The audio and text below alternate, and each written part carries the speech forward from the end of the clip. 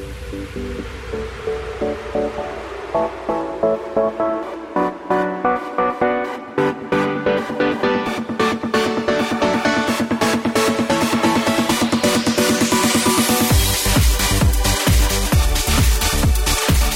afternoon, everybody. Welcome to the Matt Townsend Show. I'm your host, Dr. Matt Townsend, your coach, your guide on the side. Today, folks, remembering 9/11. September 11th. You know, it only comes around once a year. And everybody think about it. Think back. Do you have memories? Do you have thoughts? Do you remember where you were when you found out the news? The towers were falling. It's a big deal, and so on today's show, we wanted to go back and hear some of the stories, because everybody has a story of 9/11. We thought today might be a valuable use of the airwaves if we would just simply remember. Remember the wonderful, togetherness that we felt after, the country unified, and remember the stories, remember the people, remember that people died. And for a while, the U.S. was very united. Oh, extreme. You remember that? Oh, yes. And then? One nation. Really. 13 years later, the division again. Yeah. That's why I always sadly say we just need another national disaster. And we just come together. But it's sad that that's what it takes. Yeah, it really is. Because think of that. We were together. I was in. Oh, yes. Where were you? On the actual day of 9/11. The day of 9/11. Actually, I watched the events happen on television in a newsroom.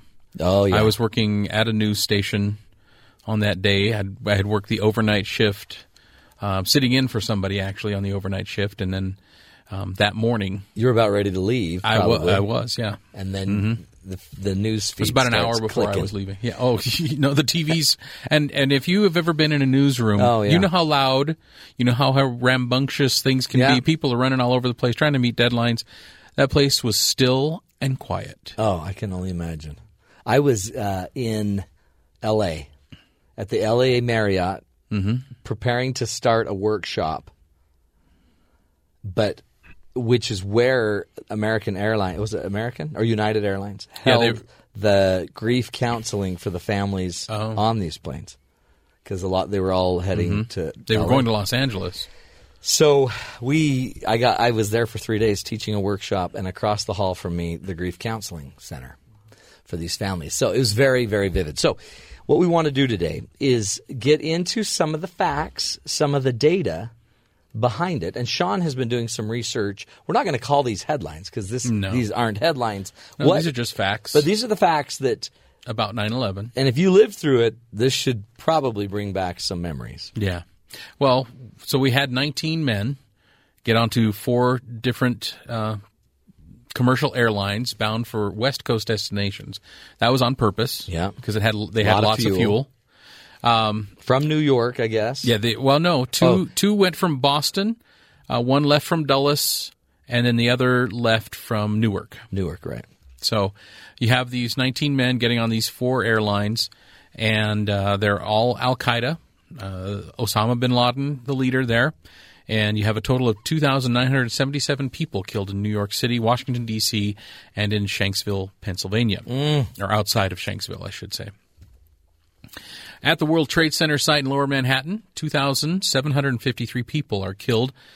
And that's when American Airlines Flight 11 and United Airlines Flight 175 were intentionally crashed into the north and the south towers of the World Trade Center. Which, by the way, that was the moment. So when you saw the plane, yes, the first one, remember there was already a plane. Nobody remember. I mean, they couldn't see, they couldn't tell. Yeah, there were people saying, "Well, I don't know what it was. I saw an object go into it." And I remember that's when the breaking news started. You could already see smoke coming out of the first tower that was hit. I remember turning on. My wife said, "Turn on the Today Show." I turned on the Today Show. I was ironing clothes. Yeah, and then that second plane hit. Your wife was with you in Los Angeles? No, she called me in. She called it in. Okay. Yeah, and then the second plane hit, and then it's like, oh boy. Yeah, once we saw the second plane hit, everything changed. Yeah. That moment. Well, at the first, world changed. Yeah, The first plane hitting, you could think, well, that could have been just, that could have been a plane malfunctioning. Right. Could have been anything, A civilian, I mean, just somebody. Exactly. And we didn't know if it was a commercial. We didn't know what kind of plane it might have been. Could have been a helicopter or something. Who knows? Although it was a very big hole. Yeah. So, I don't know. But the first plane hit at 8:46 Eastern Time. That was American Airlines Flight 11, going from Boston to Los Angeles. And that hit the North Tower.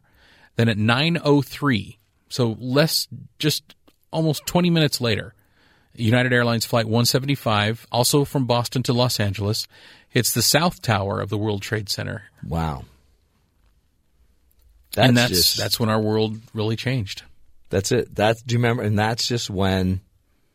That's when we knew it was an attack. Yeah, and I remember people saying, "Gosh, this is the end of the world." Some people did, yes. This is our Pearl Harbor. Yes, I would agree with that. James, what were you doing? You must have been 2.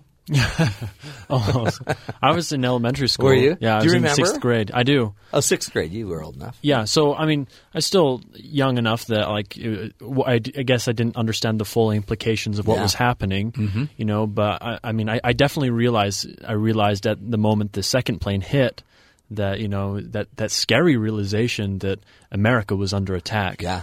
But yeah, I just had gotten to elementary school that morning. I hadn't heard any of it because I walked to school, and so I walked into the classroom, and our teacher already had a television that was turned on. And oh, really? We had a television in the classroom, and we actually didn't do anything that entire day. We just kept on the television on the news and just watched it. And I guess we were all just kind of in shock, that this was happening. Mm-hmm. Did they cancel schools the next day? I was out of town. I don't believe they did. I don't think they did. They just kept going to school. Yeah. Kept watching it on my TV. My kids were not in school, so yeah, at that time. I was a leader of a congregation in the LDS Church. I was a bishop, a lay leader, and 200-300 people needed someone to talk to. So when I got back from L.A., which took a few days. Yeah, it took. Well, I took a bus back. Oh, did you? Yeah, and by the way, got. A lot of different people were on those buses. Oh, yes. So I got on the bus. Crowded, too, I'll bet. Very crowded. And I got to take a Greyhound from basically L.A. to Salt Lake City, which means you stop every hour. Yeah. It's probably a 20-hour trip. Yeah, and the guy would what would he say? Mesquite, Nevada, 10 minutes, smoke them if you got them. And everyone would get off, go smoke, and then I'll get back on. But in Vegas, I'm sitting there, and there was like 1 or 2 empty seats. No, there was an empty seat next to me, and there weren't very many on the bus. And when people get on the bus and you're like, oh, no, don't sit by me. I don't want you to sit by me. Well, this I don't know how to say, just this. Dancer? Just an exotic dancer. That's the best way to put it. Named Mocha. That was her stage name. She got on the bus, and I'm like, oh, boy. Oh, boy. And Mocha came and sat right next to me. All right. And so the rest of the night, it went all the way through the night, Mocha and I just talked. Cool. I go, what's your name? She's like, Mocha, or Honey. They call me both. And I'm like, really? She goes, what do they call you? And I'm like, Bishop. Bishop. They call me Bishop. That's what they call me. Anyway, my 9/11 was that. Yeah. Crazy. Well, 9:37 on that day, it was when the American Airlines Flight 77, which was the one from Dulles to Los Angeles, hit the Pentagon building. At the Pentagon, there were 184 people that were killed there. And then in Shanksville, Pennsylvania, you had 40 passengers and crew members aboard United Airlines Flight 93 who died when the plane crashed into a field. Of course, we all know about the passengers trying to retake the plane. That's right. Although, I don't know if we will ever know what actually happened on that plane. I don't know if they were actually trying to retake it or if they were trying to just they were take out the people that were there. But it was an amazing day. And then at 9:59 that day, the South Tower collapsed. And at 10:03 was when Flight 93 went down. And then at 10:28, the North Tower collapsed. Meanwhile, President Bush circling the country. President Bush was in a classroom, a second grade classroom. When it was told to him. When it was, I've been watching a lot of video actually in preparation for this. Then they got him in the air, circled, and he stayed there. And then they refueled in the air. Yeah, airport shut down. I remember looking out at LAX airport. Not an airplane. There was not an airplane moving in the sky. And there wasn't any moving on the ground. Right. The only one in the sky was probably the president and any other military escort that he had. But the buses were moving. They were. Isn't that amazing? That was probably honestly the safest day of our lives. Well, the planes were down for 3 days. Yeah. I mean, think of that. It was the scariest day, but we were in more danger on September 10th. Yes. Than we were on September 11th. Once September 11th hit, or 12th, because then it's over, now it's just game on. So today we got a great show because here's what we're going to do. We talked about the airplane that hit, that first one that hit the tower, which was Flight 11 that hit the World Trade Center. We have a guest joining us now who had family on that airplane. And a little bit later in the show, the airplane that hit the Pentagon. We're going to be talking to one of our wonderful military members who was in the Pentagon the day that plane hit. We're hearing the stories, folks. The stories from 9/11. Those that lost friends, close loved ones from the inside. We're going to be talking about 9/11. We're taking a break. When we come back, honoring the memories, honoring the lives of those that were lost on 9/11. This is the Matt Townsend Show right here on BYU Radio.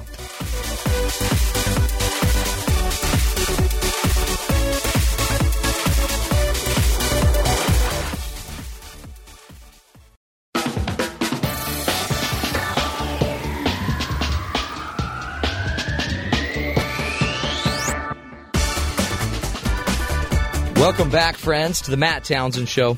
Today we are celebrating the memories, the lives of those that we lost on 9/11. 13 years ago, think about it. Every one of you has a story. You remember where you found out about it. You remember the stories that you heard on the news, all of those wonderful vignettes that you saw. People were changed on September 11th. Today, we specifically wanted to get into a few of the stories that we have heard that maybe you haven't heard.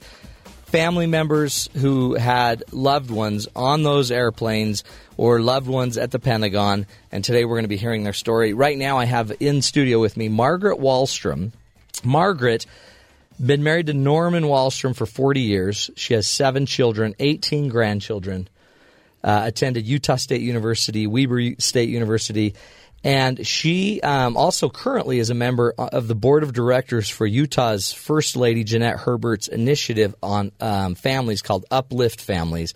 But the reason we wanted Margret on the show today is Margret's mother-in-law, Mary Alice Wahlstrom, and her sister-in-law, Carolyn Ann, is it Bugh? Yes. That's right. Were both killed on September 11th aboard Flight 11 at the World Trade Center. So that was the first airplane that hit. That had your mother-in-law and your sister-in-law. Yes, it did. And what a moment in our life. It changed everything forever. Oh, yeah, how could it not, huh? But, yeah, that morning, it was beautiful. It was such a beautiful day. Yeah, do you remember? I remember. So, oh, yes, it's vivid in my mind.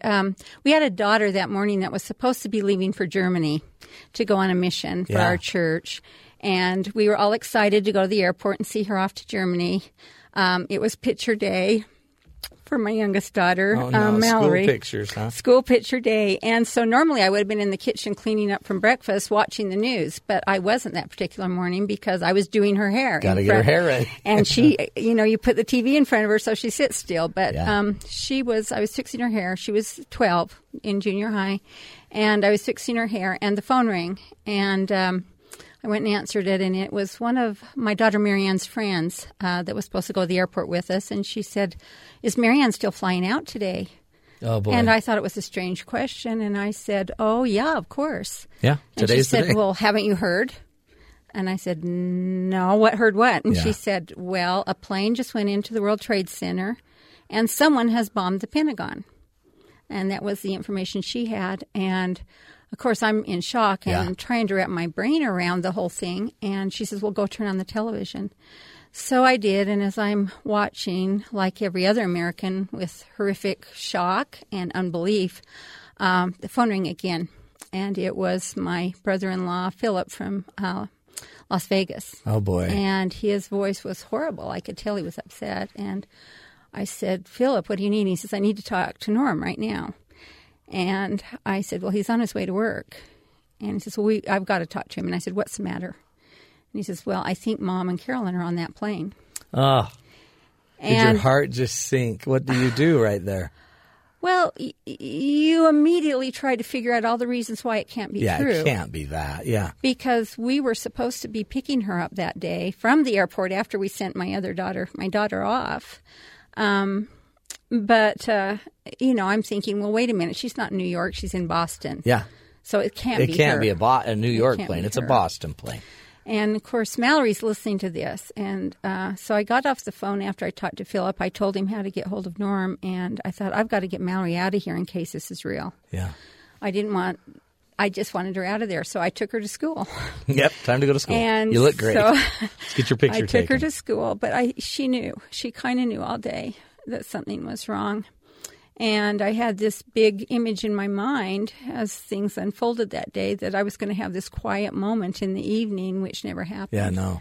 To talk to the kids. But anyway, we had another daughter in high school at the time that had a tennis tournament that day in Ogden, and we were supposed to be going to that after we went to the airport. And she called from school and asked if we had seen what was going on, and I said, oh, yeah, and I really did a good job, and I did not let on to her that anything was wrong.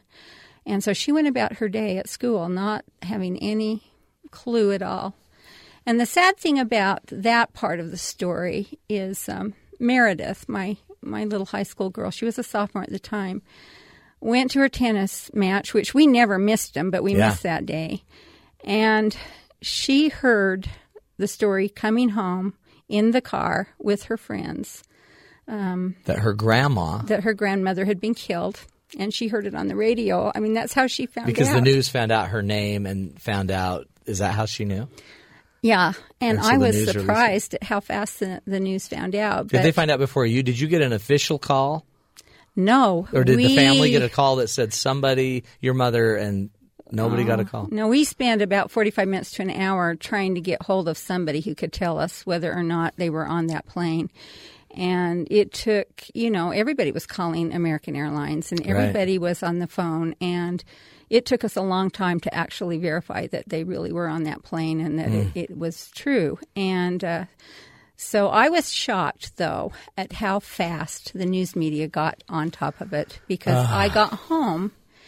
And within 2 hours of the whole thing happening, our house was surrounded by cameras and news media and people calling on the phone. And it was unbelievable. Well, and your husband lost his mom. Yes, he did. And he came immediately home to be with his father. His father was in tremendous shock.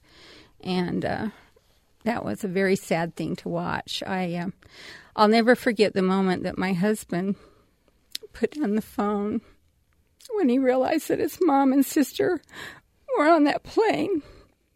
And he said, "This is just so cruel." And, it was just that. But what was amazing, I had a son at the time that was in Nauvoo doing BYU. Yeah. Study abroad in Nauvoo. Nauvoo, Illinois. He was in Nauvoo, Illinois. We couldn't get him home.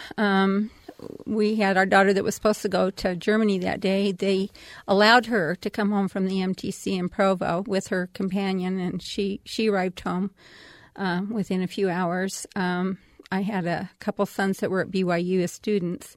My daughter that was in high school, my daughter that was in junior high, but everybody came home. Yeah, everyone came home. Everybody came home, and I've often thought about that and how it's kind of like encircling the wagons. Yeah, yeah. When you have a family unit like that love each other so much and that support each other, I think that is one of the core principles of survival. Yeah. Yeah. It really is. Making it through such a thing. Yeah. You need your family to come home. People, you need to be surrounded, taken care of. Well, and you give each other strength. And I was quite surprised that day at just how strong my children were. They were amazing. They totally amazed me. So you had Grandpa, you and your husband, and then your kids. And the kids brought a lot of strength. Oh, they were amazing. In fact, the news people kept coming to the door and knocking on our door. And my husband said, I absolutely cannot talk to anybody. I just can't do it. Right. And so some of the kids finally went out and started talking to him. And to listen to my children speak was an amazing thing. And then they kept saying, well, we want one of the adults to come out. And so at one point I finally went out and spoke to them. And that was a moment of truth for me, because I'd always thought that if I had someone in my family that was killed or, had something horrible happen to him, that God would forgive us if we didn't like him, if we hated him a little bit. Right. Yeah, we got angry. And I had known people that had had horrible things happen in their lives, and I'd been close to a couple people who actually had family members murdered, and I thought, yeah, I get that. Yeah, you could get that. But when that reporter put that microphone in my face and said, do you want revenge? How do you feel about this? And in that split second, I realized that I could not hate them, that I couldn't want revenge because of the principles we held as a family. Beautiful. You stuck to your principles when hate would have been easier. Yeah. Well, but in the end, it would have gotten you. Yeah. We're talking with Margret Wahlstrom, remembering those that we lost on 9/11. We're going into the other side of the story, the side of the story you don't always hear, the family, those that are left behind. We want to hear about them. We want to hear from them today. We're going to take a break. When we come back, more from Margret Wahlstrom and her story of her loss of her mother-in-law and her sister-in-law on 9/11 aboard Flight 11 at the World Trade Center. This is the Matt Townsend Show. You're listening to us right here on BYU Radio.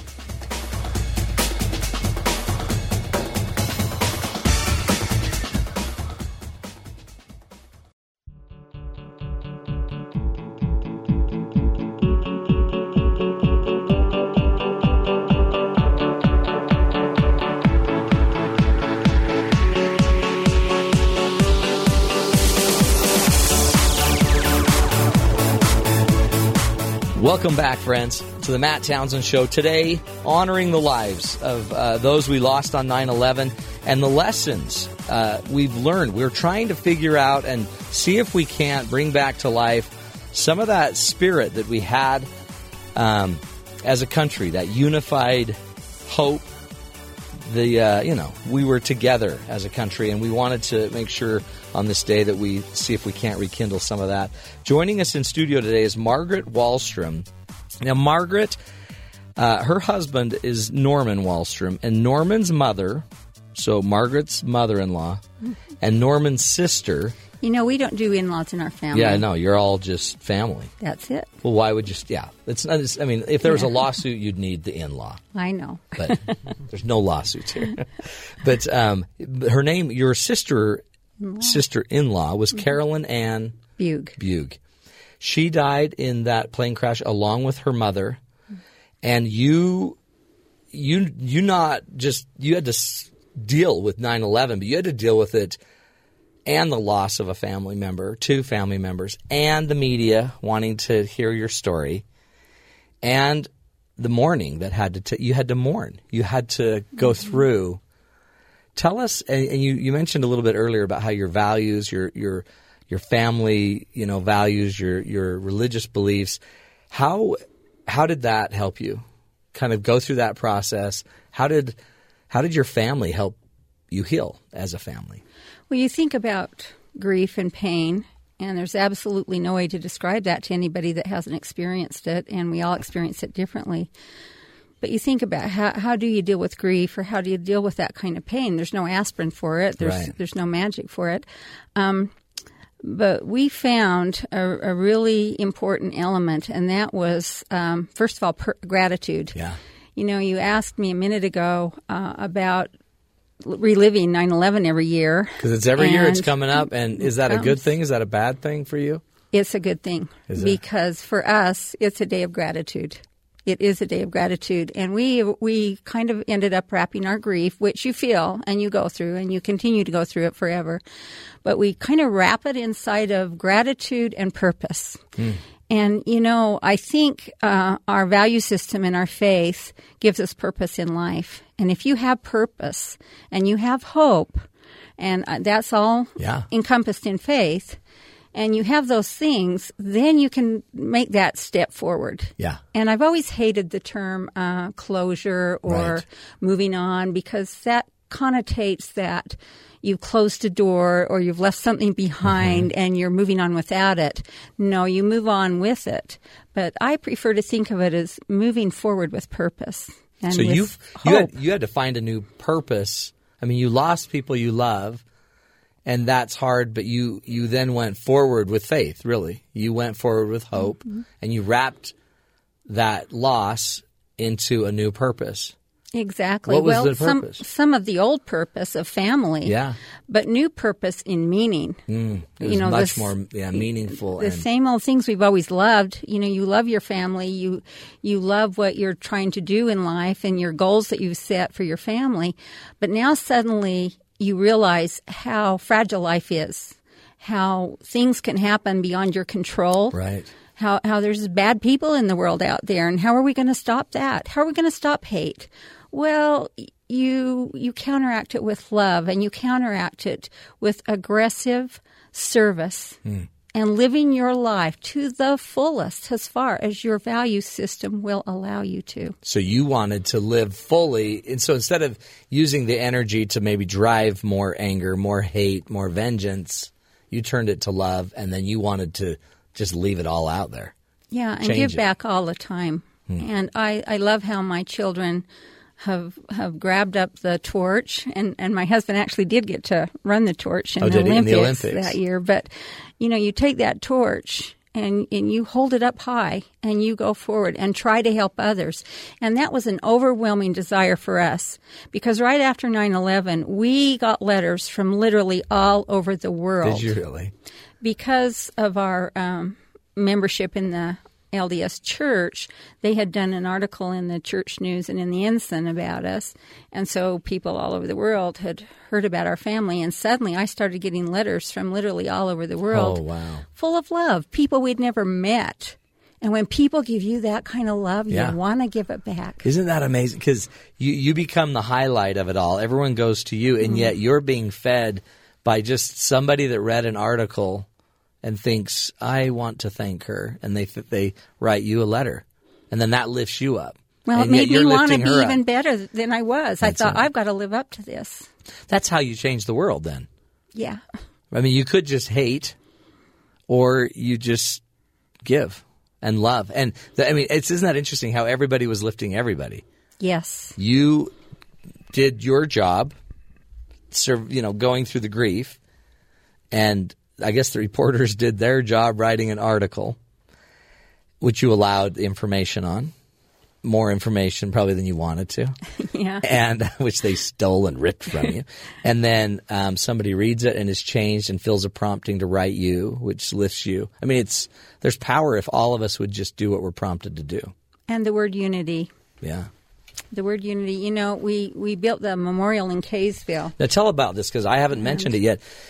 You, last year, you basically, you put together a memorial in Kaysville, Utah, of a fireman on a knee, bronzed, 9 feet tall, looking to God, I guess, and holding a baby. Looking upward. Think about looking up. Yeah. Not looking down, looking up. Hope.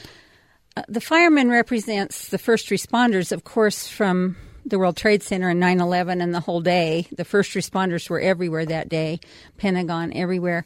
But he also represents us as first responders. Yeah. This is what our Youth of Promise, or our kids, came up with. He represents us, and he's holding a child. And the reason he's holding a child is that is our future. The child represents our future, our hope for the future. And he's looking up because that's kind of where you look when you're going through those kind of things. And so the kids, this was really important to them. And he's got his hat off in reverence here on the ground. He's on one knee. On one knee. As if, we think about how 9/11 brought us to our knees. Yeah. It brought us to our knees in a different way. Yeah. Not like some people would think, but it brought us to our knees in unity and in faith. And we all had faith of some kind that day. Oh, absolutely. In something better and something greater. Even just a future. Into that the would future. be brighter. But the 3 words the kids came up with to represent our memorial were remembrance, hope, and let's see, I got to think, hope, unity, and remembrance. Wow. So those were the 3 words. And it came from your kids. It came from the Youth of Promise, which are 14 to 18-year-olds. That's amazing. They were awesome to work with. That's what you said earlier, is how much the children that didn't quite get it, meant and how much they drove your healing too. Well, and one of the original girls, her name's Camille, and she was just 14, 15 when we first started this memorial. And her whole thing, she said, someday I want to bring my children here and show them this memorial and tell them about it and tell them my part in building it and what it means to me, and hopefully teach them how to be better people and to make a better world. That's amazing. So. Again, I guess, so as an outsider that thinks, could I go through that? What would you say to somebody that's thinking, I don't think I could go through that? Well, you have to. I mean, it happened. When you're faced with it, you have to. And so you rely upon your resources. And just like we're told sometimes to, I know now with the disasters that you hear about, the hurricanes, the different things people are all into thinking about, storing food and preparing for disasters. You have to prepare for your emotional disasters too, and your pain, because they'll come. And you prepare for them by building up your value system, your hope, and your purpose of life. I guess if you haven't been working on your purpose, if you don't know it, that's where it'll be exposed. Exactly. It's where you find out the most about yourself. Yeah. And strength isn't something you have. It is something you become. Yeah. It's not something you are. It's something you become. And maybe many of us don't even have an idea of how strong we really are. And I think we're all stronger than we realize. Oh, yeah. And then all of a sudden you have a crazy disaster that makes you play the hand. Yes, exactly. That's beautiful. Well, Margret, we appreciate you and we honor you and your family and just your incredible spirit to want to make it better. We so appreciate you. Thank you for having me here Tell today. your family we love them, and thanks for the hope, the unity, and the remembrance. Those are the words, right? Exactly. Those are going to go down in Thank history. you. We're going to use those a lot today. Okay. Again, Margret, thank you, and a story, right? But a story of strength, a story of power, a story of healing. And honestly, folks, as Americans, we need to remember these stories. It's not enough to just remember 9/11. We could just talk terrorism all day long. We need to talk about what Margret's talking about: hope, unity, remembrance, our values, our family. Those are the places where true healing take place. We're going to take a break, folks. We'll be right back. More honoring those on 9/11 that we've lost. More lessons to be learned right here on the Matt Townsend Show on BYU Radio.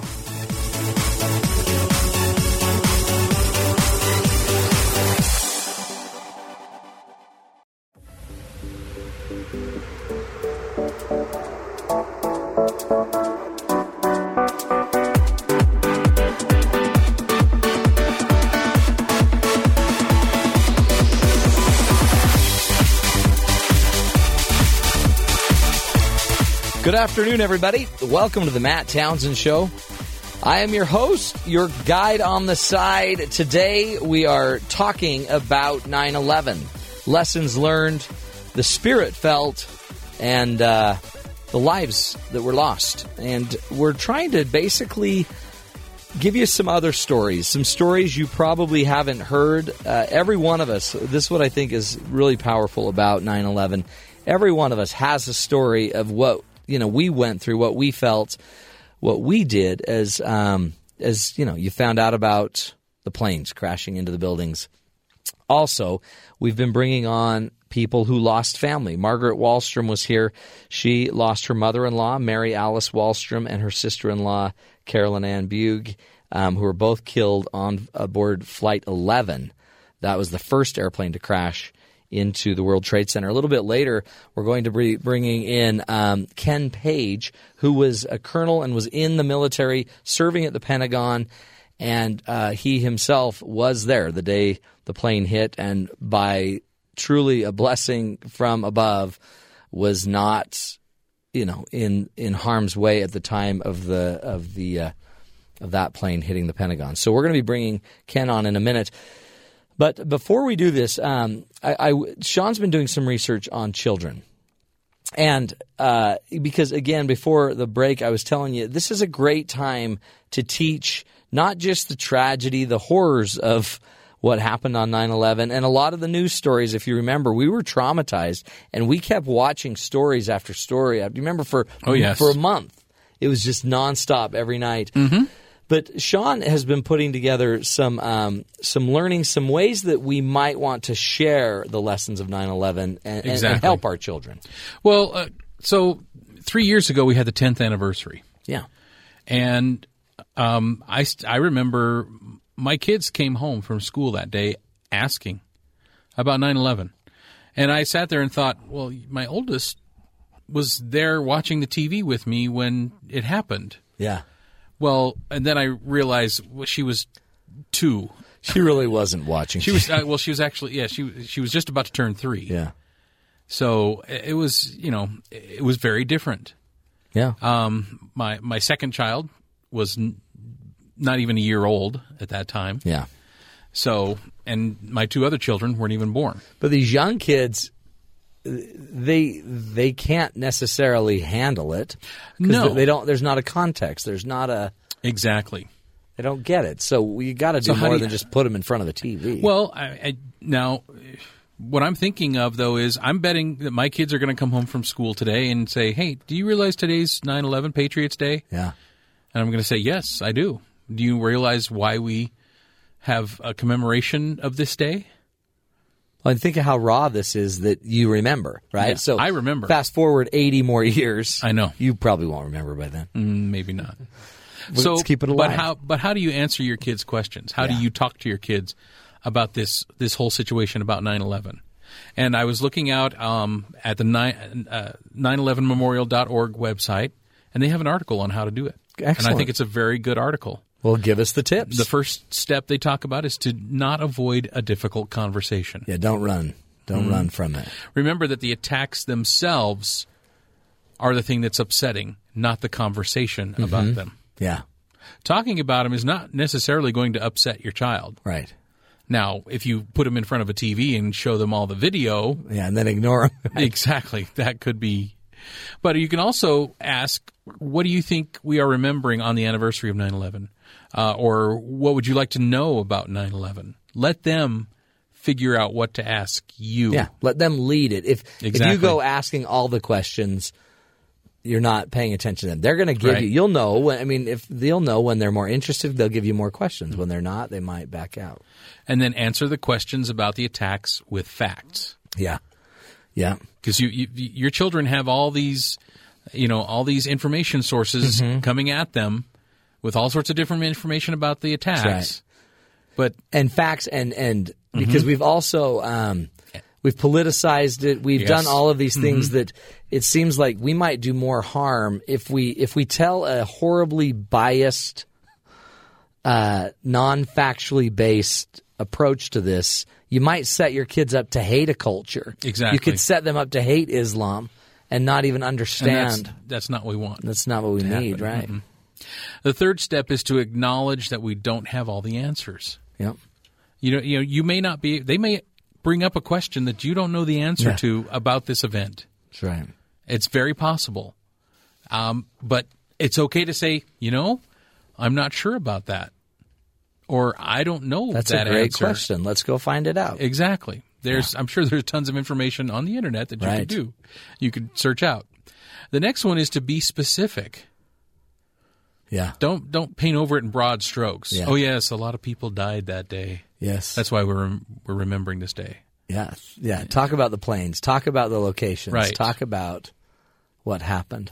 And remember that your child's emotions are going to vary in this whole situation. They're going to be, they may run the gambit from, total breakdown, crying because a lot of people died, to maybe being a little just, oh really?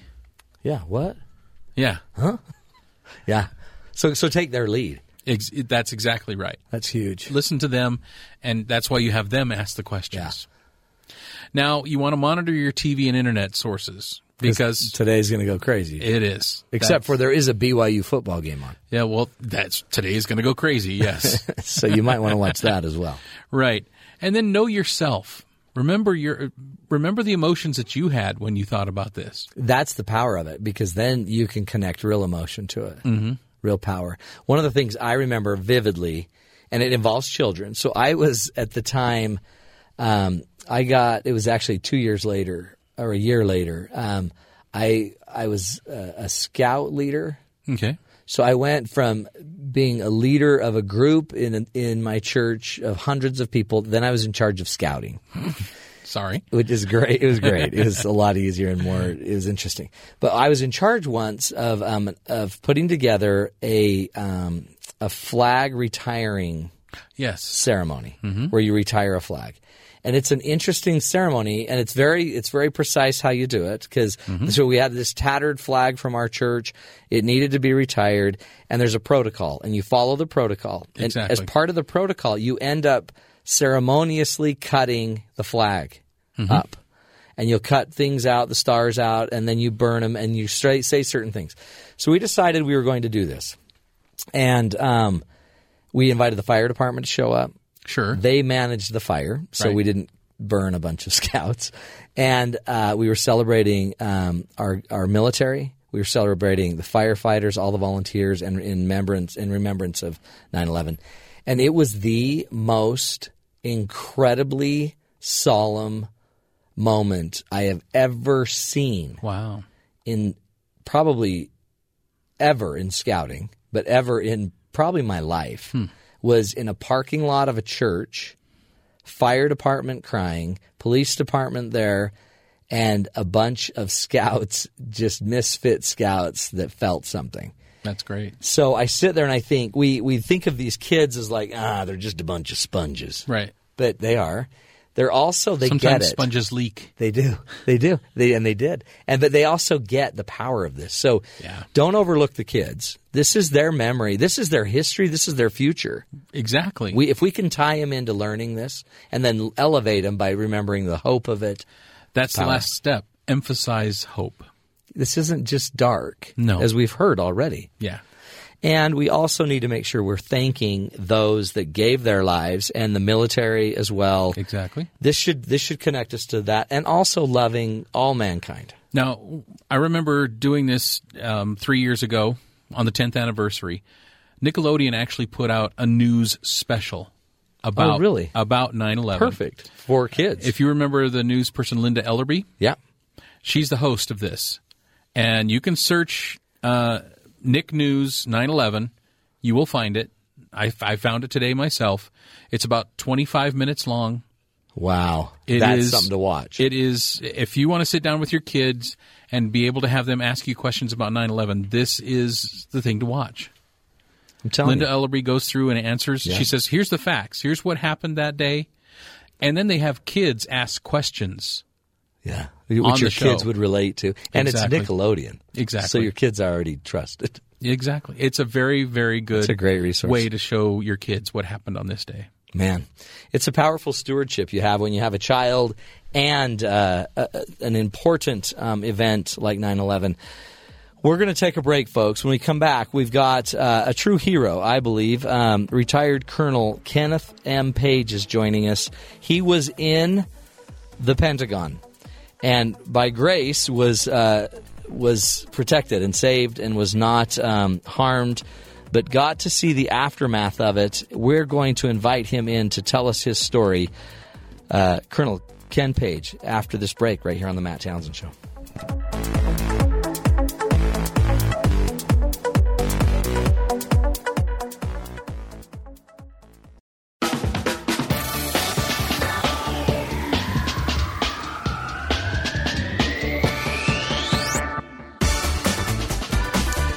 Welcome back, everybody, to the Matt Townsend Show. Today we are honoring all those involved in 9/11, those that lost their lives, those that saved people's lives, those that had to go through the battle of maybe being in the Pentagon and having to sort through, and see how blessed you were that you weren't taken in that tragic event. And so we've asked a very special guest to join us. His name is Kenneth M. Page. He is retired, served he's retired as a colonel in the United States Air Force, and he served there for 25 years. He was a helicopter pilot, a wing commander at Hill Air Force Base, which is here in Utah, a group commander of the Air Force Survival School near Spokane, Washington. He was also a squadron commander of the 1st Helicopter Squadron near Washington. And he also worked in D.C. as a defense contractor in the Pentagon after retiring from the Air Force. He's married to his beautiful wife, Joni, who is here, and I think we're going to bring her in a minute. She's his personal bodyguard and won't let him go now. They've been married 37 years. They have 5 children, 13 grandchildren. Kenneth, thanks for being here. Thanks for having me. And first of all, too, thank you for your service, 25 years. I appreciate it. And you were in the Pentagon the fateful day, 9/11. Yeah, I was. But first, if I may, I'd just like to extend my condolences to the families of all of those who passed away on that day, and a salute to all the heroes. It's true. Because there were a lot of them that day. There were a lot of them, and I bet you saw a lot of them in the Pentagon. Yeah, I did. So that day, it was a beautiful September day. We all know that. Yeah. And I was working in there. I had my schedule unexpectedly free up. So I went to the gym, went out for a run. How often does that happen? Almost never. You start work there at 6, you leave at about 7 at night. Wow. It's a long day. Most of the day is filled with meetings. So it was really unusual. So I just took the opportunity to go. Hit the gym And go out for a nice run. And while I was running, of course, I was oblivious to the news. Yeah. But as I came back into the gym and was changing clothes, showered, changed clothes, I could hear over the PA system the story of the news about the planes crashing into the Twin Towers. So I just hurried up and wanted to get back to my office, turn the TV on, and see what was going on. The gym is kind of outside of the Pentagon and over a pedestrian bridge and underground. So I came up out of the stairwell at the top of that bridge right as the airplane impacted the Pentagon on the other side. Oh, man. So I could see that very first plume of smoke go up, and there were just 2 of us standing there kind of watching with slack-jawed. Yeah. And not really knowing what it was and not really tying it yet to the attacks in New York City. Wow. And so you had no idea what was going on, really? None. But moments later, knew. There's about 16 or 20 doors there to the Pentagon on that side of the building, and they just popped open, and there was a mass of humanity running away. And you were really walking toward the building? Yes. Yeah, and then what'd you do? What do you do when everyone else is exiting? Well, there was no way I could have swum up that stream. So we just, most of us went and congregated down by the river, the Potomac River, on the north side of the building. And we're trying to figure out what was happening. I think one of the most patriotic things that I remember that day is an F-16 from Andrews Air Force Base came screaming overhead really low. Yeah. And obviously it had got scrambled, but a little bit too late to stop the airplane. But and it just circled, didn't it? Yeah, just circled low and loud, and it was very impressive. And we knew at that point that the events were tied together. Yeah. I mean, remember that was such a tense situation because they thought another plane was on its way to the White House. Yeah, and a lot of us were just, we didn't know what to do. We were standing down by the river, and remember, there's tens of thousands of people working this building, right? And so there's a lot of people. And then the Pentagon police, who did an excellent job, were right there with loudspeakers saying, run away, basically, because there's another plane inbound to D.C. We don't know where it's going. And, of course, that was a plane that crashed in Pennsylvania. Oh, it's a lot, isn't it? I mean, it is. And you knew people. I mean, you went to work with these people. You'd go to meetings and sit in meetings with these people. You didn't happen to lose anyone in your group. No.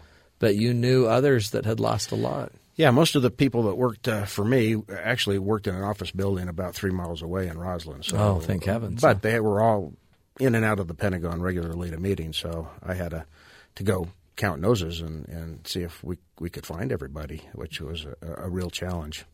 But I did have a neighbor who lost, an Army colonel that had lost about 30 people right at the point of impact. Really? And so to walk through the recovery and how do you put your office back together afterwards with him was kind of an incredible experience. That is, was this, I guess this has got to be, you've done a lot. You were a wing commander, a group commander, a squadron commander. Was this, I guess, one of your biggest lessons that you had through the military?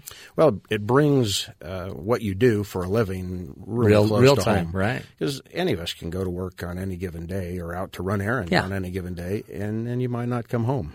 But to be attacked. To be attacked on our own territory. And in the military. Something we would have never have expected. In our country. Isn't that just, it's amazing. As I sit there and I think, I just think of I don't know, I wouldn't go back to work. I'd be gone, and I didn't go back to work actually when I got back. But you tell a really interesting story. So when did that day you had to leave because they wouldn't let you back in the building? Right. And then what? You go home. Yeah, my car was stuck in the parking lot on the south side where the plane impacted, and so I finally got home late in the evening. But the next day, the key staff, the key personnel in the Pentagon had to be back in the office, and I normally got in about 6. And you were back to work early. at 6 a.m. Absolutely, and it was just kind of a skeleton staff, but it was important for the military to project to the world that we weren't going to stop working because of this attack. Oh wow, that is. I mean, I guess that's the lesson, right? Is that we're not going to be stopped, right? It's just we're going to keep going. And the people in the military are trained to deal with stress, of course, and to do the right things, and you just roll up your sleeves and go to work.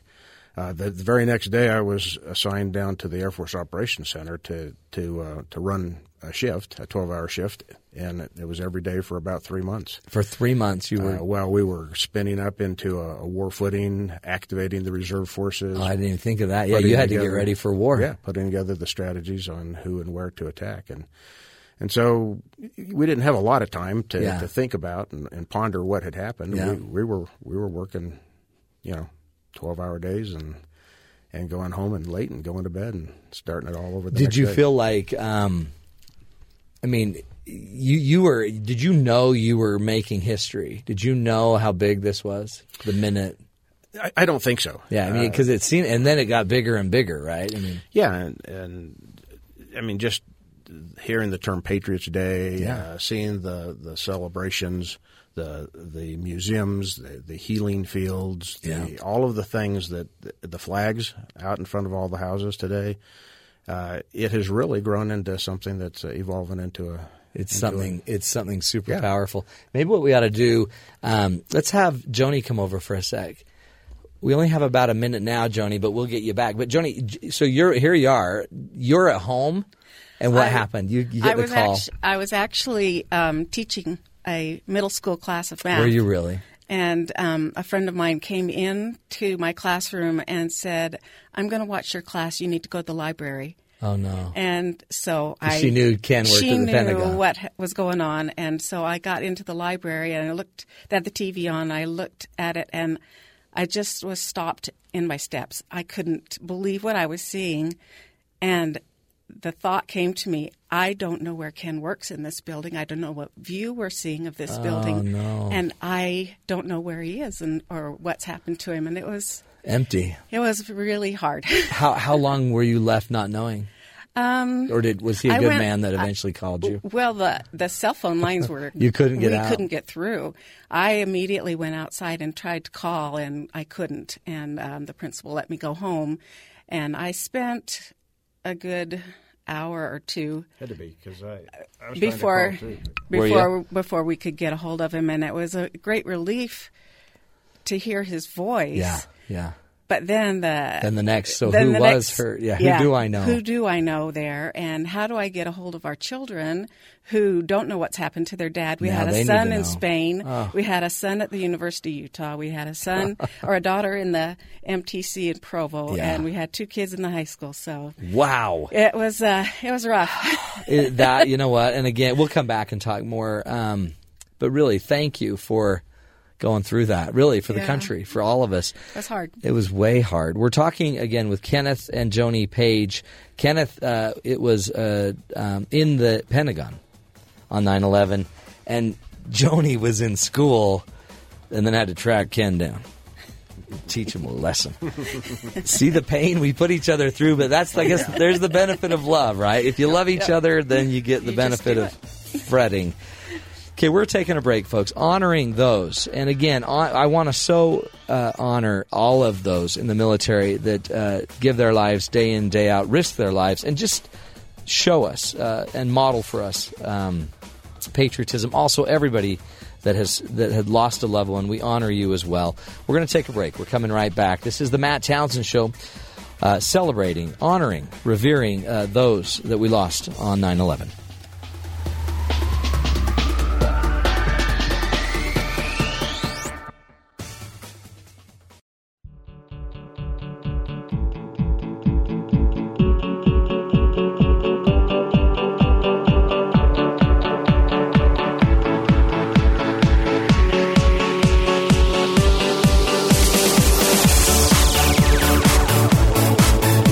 Welcome back, friends, to the Matt Townsend Show, remembering and honoring those that we lost on 9/11 and the heroes that were made that day, and the heroes that are in every story of everybody that exercise some faith, that exercise some, belief and power. We're talking with Kenneth Page and his wife, Joni. Kenneth was in the Pentagon.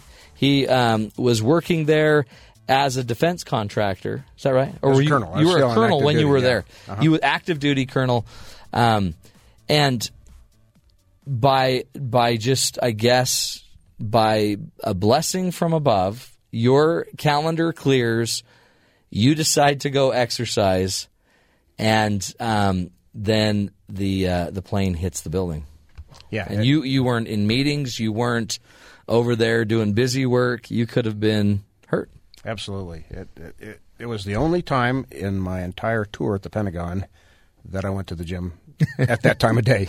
Literally. By the way, Ken, that's why I don't go to the gym. Yeah. I understand. You never know what's going to happen. You never know. But now I'm going to start going. But Joni was his wife, by the way, of 37 years. Congratulations on that. Thanks. Which, by the way, after this, she probably wasn't, she may have been mad at you because you couldn't get a hold of him forever. No, it wasn't his fault. I wasn't mad at him. I was pretty concerned. But that's what I want to talk about, because that morning you had a prompting. You had something come over you. Talk about that. I was getting ready to go to school, and while I was doing my hair, a total impression. A demand. Yeah, a command, right. A command to pray for the safety of my husband. Just came to your mind. Just came into my mind. And so I did, and not knowing why, but I did it anyway and went off to school thinking, what a beautiful day. And then it occurred to me after I saw the pictures on the TV why I had been told to do that. And it's so subtle, isn't it? Because But I mean, pray for the safety of your husband, and that maybe was what cleared your schedule. That's what I'm thinking. Something cleared your schedule, or maybe that's what got you to go to the gym. Yeah, God intervened to get you to the gym. I think so, because it was so unusual. The days are long there. They're 12, 13-hour days, and they're mostly filled with meetings, and they just don't get canceled. It just doesn't happen. So it was a very unusual experience from start to finish. Well, and how powerful to know. It's interesting when you finally made it home. Joni was talking about how you just kind of fell into each other's arms, and it was relief. We had to really express some emotion at that time, just to actually see him and have him in my arms and know he really was safe. Oh. Yeah, and I think Joni had to think about that all day. I ended up having to walk the 3 miles over to where my people were working in that office building, which took about an hour, and then try and track those people down and find them. So I was busy nonstop, and really didn't have a chance to actually sit down and process what happened until I got home. But one thing that's interesting about you were you a squadron commander? What were you doing in the Pentagon? What was your role? I wasn't a commander there, but I was the deputy director of command and control. So I was working with the AWACS airplanes, the direct fighter jets. Yeah. When you're in operations, we do the organized, train, and equip. That's what the Pentagon getting does, everybody so ready to go and funded and all that stuff. So that's what I was doing for a job. Well, which is interesting because it's a leadership type of role, and then. Meanwhile, and a lot of people don't know this, but in the Church of Jesus Christ of Latter-day Saints, it's no one really in the church leadership is paid. So you just kind of are you just are given opportunities to serve. You happen to be what they call a stake leader, a stake president, which is over probably 2,000-3,000 members of the church. Yeah, 4,500. You to know the number exactly. And 12 congregations. 12 congregations and about 4,500 LDS faithful were under your stewardship. Meanwhile, you're trying to be a leader in the Pentagon, having to worry about all of your people in a building many miles away, and worry about 4,500 people, and worry about your wife. And so how do you do that? Where do you begin? You just do it. Yeah. Every spare moment, you're thinking of doing something. So if you have a down minute on the job, I make a few phone calls and get people working on it. Within the geographical boundaries of this organization, this church organization, we had 5 military installations. And the Pentagon wasn't within my geographical boundaries, but I still had quite a few people that I was responsible for that worked at the Pentagon. So trying to figure out who might have been hurt, killed, injured. I mean, you're now worried, do I have members of my congregations that have passed away? So I got to go see them. I want to go see them. And meanwhile, you finally got home, Joni, and then all of a sudden your ward members, your church congregation started gathering around you. Yes, the doorbell was ringing and people were coming in. They were helping me make phone calls to our parents and to our children who were away from us to let them know that their dad was okay. And, so powerful. Yeah, it was great. Talk about your lessons. What lessons have you taken away from being there?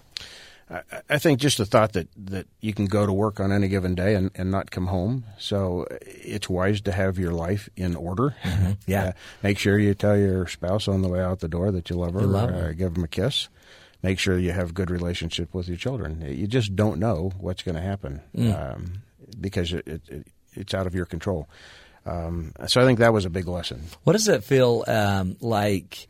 Do you remember the spirit of unity that the country felt? What did it feel like being somebody so deeply in the military, in the leadership, that you were preparing for the war to have the country behind you? Oh, it was fabulous. That's probably the biggest thing I remember about it, is one of the few times our country has been unified. Don't you think? Totally. Galvanized is kind of the word that comes to my mind. In how we were feeling. We had clergy, we had broadcasters, we had politicians giving voice to how we were feeling, our thoughts and our feelings and our emotions during the day. But the whole country was locked together in lockstep in moving forward. Isn't that amazing? And don't you remember? I remember like a serviceman would walk down the aisle of an airplane and everyone would just cheer. I mean, it was like, wow. Yeah. When have we ever? I mean, Vietnam kind of took that away from everyone. We did not do that before 9/11. I know, and that's been one of the best things. And then we kind of got a bad taste again recently. I mean, it's like, come on, we don't need disasters to recognize how great we've got it. It's powerful. It is very powerful. Talk to us, Joni, as we wrap up. What did you learn? What do you take away? You're not just a teacher. You're not just a mom. You're not just a wife. You saw some really powerful blessings. I took away that you never take anything for granted, and a lot like Ken, just the relationships that you have are the most important things that we have, and our belief in our faith. And as awful as it was, those things were strengthened. And so, you can look back on an event and say, we were truly blessed. And, you understand the power of prayer. You understand the power of unity. You understand the power of family better because of having gone through that. Isn't it amazing? And there's this symbol, it seems like, of the Pentagon that even though only you were on the other side of the Pentagon and the side that got hit, but the next morning when you go in, there's soot, ashes, whatever, from the explosion that had made its way through the ventilation systems, and you're cleaning up your side. And that's kind of like symbolic of this world. You can't take a hit on one part of the world without it impacting you. Yeah, it was pretty somber. I was literally the only person in the office. Were you? And the essential member had to go. And there was nothing really to do at that time except clean up because we were still the senior leaders were still trying to figure out how to move forward. What we're doing next. Yeah. Well, I appreciate you guys. I really do. And again, everybody in the military, you saw a lot. I mean, as a wing commander here at Hill Air Force, that's a big deal. You've served in a lot of big roles. And yet, it's also interesting that you still had to deal with your people one-on-one. Yeah. You can be the greatest leader in the world, but you still got to greet them one-on-one. Yeah, and that's the key to leadership, I think. It's a one-on-one relationship with everybody. Well, and it's also powerful to see your marriage because, again, that was one-on-one. Yeah, it really helped us to appreciate each other more and to really be more aware of each other's needs and be in tune to help each other. Yeah. Well, you're beautiful. Keep it up. I hope you guys have another 37 years. So do we. Yeah, we're working on it. Wouldn't that be great? You've got it. Hey, what we're going to do is this. We're going to take a break, and we're going to end the celebration. I mean, we're going to end the commemoration and the honoring of those 9/11 with God Bless America by Kate Smith. Then when we come back, we're going to do a little preparation for the BYU football game. Kate Smith, folks. God bless America.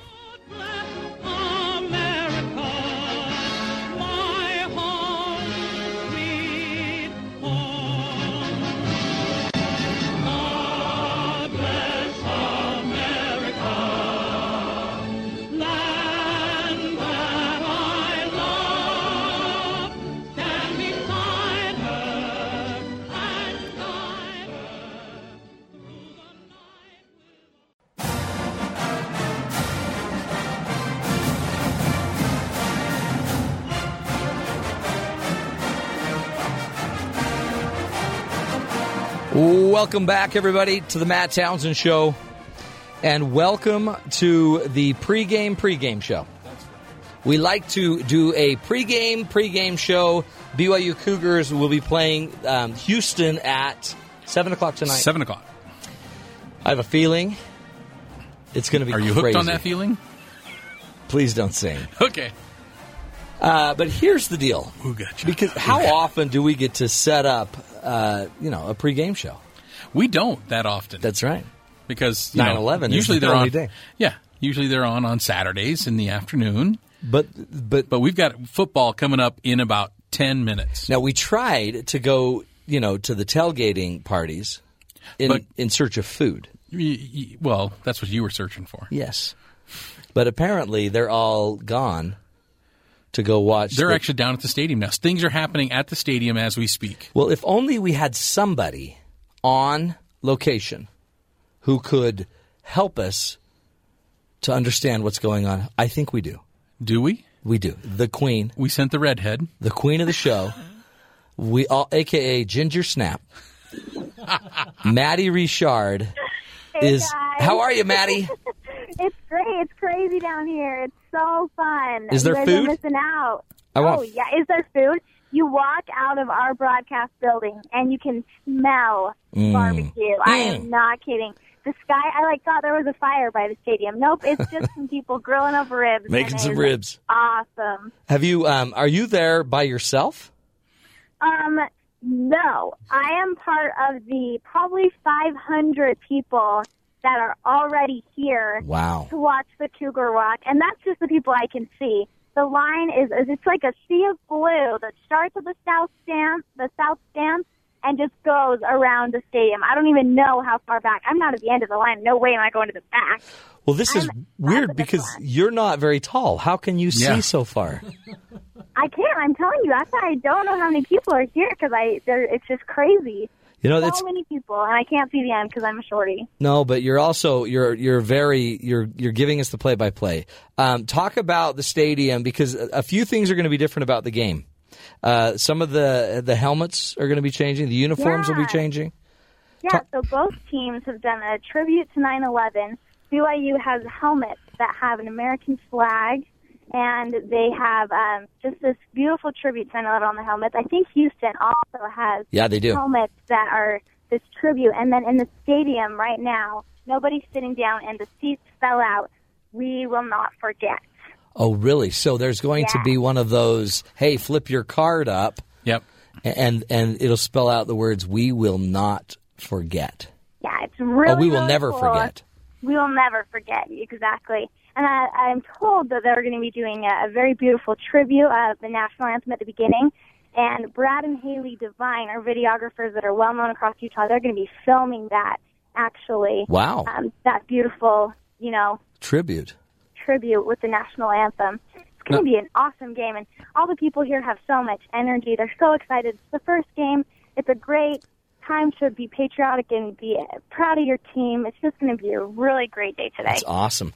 Sean? Yeah, now they've also redone the logo in the middle of the field to look like the logo that is on the helmets for BYU. Yeah. They're doing everything up. They are. They're pulling out all the stops. And Cosmo can't talk, Matt, but he wanted me to tell you to give you a high five, and I'm going to give you a high five right when I get back to the studio, right from Cosmo. Well, by the way, a high five would be great, but bring some ribs. I'm gonna stop by. There's a dozen tailgaters, and some of them have been here since noon. Tell them I'll help their marriages. Okay. I will exchange ribs for therapy. Does that sound good? Yeah. Hey, this is what I want you to do, though, because Cosmo told you something. So I want you, in your best voice, to imitate Cosmo's voice. No. Cosmo doesn't talk. He gestures, Matt. Come on. So he gestured to give me a high five? Yeah. He pointed to my phone. Who are you on the phone with? And I said, oh, Matt Townsend. And he goes, high five. And then pointing to my phone, so high five for you. That is what I'm going to do. Is Cosmo married? I'm going to say, was Cosmo in the office recently? Yeah. Maybe Cosmo was picking up on you. Oh, well, he did. He did sweep me off my feet one time for a picture. Did he really? Yeah, he did, and it was on my bucket list to get a picture of Cosmo before I left BYU, and I've got one where he's just swept me off my feet. Did you kiss him? Oh, no. Not on the first date, Matt. No. Come on. You teach better than that. Well, there was that one time you came in and you had all that fur on your lip. No. Oh, well, let's not talk about that. Okay. We're supposed to be talking about football. So about 500 people there. What? Okay. At least. I want you to give me your pick on the game. Who are you going to go with? Oh, BYU, of course. No. What do you? I'm going to test you. Uh-oh. Because I really don't remember their mascot, but Houston's got to have a mascot. It's the Astros, right? I think that's their baseball team. Who do you know who the Houston mascot is? Oh goodness, I want to say that they're Aggies too. Ooh, are they? Like Utah State. I think they might be, but I'm not sure. I'm gonna have to. I'm not well versed on Houston stuff. Okay. I'm only well versed on BYU stuff. Yeah.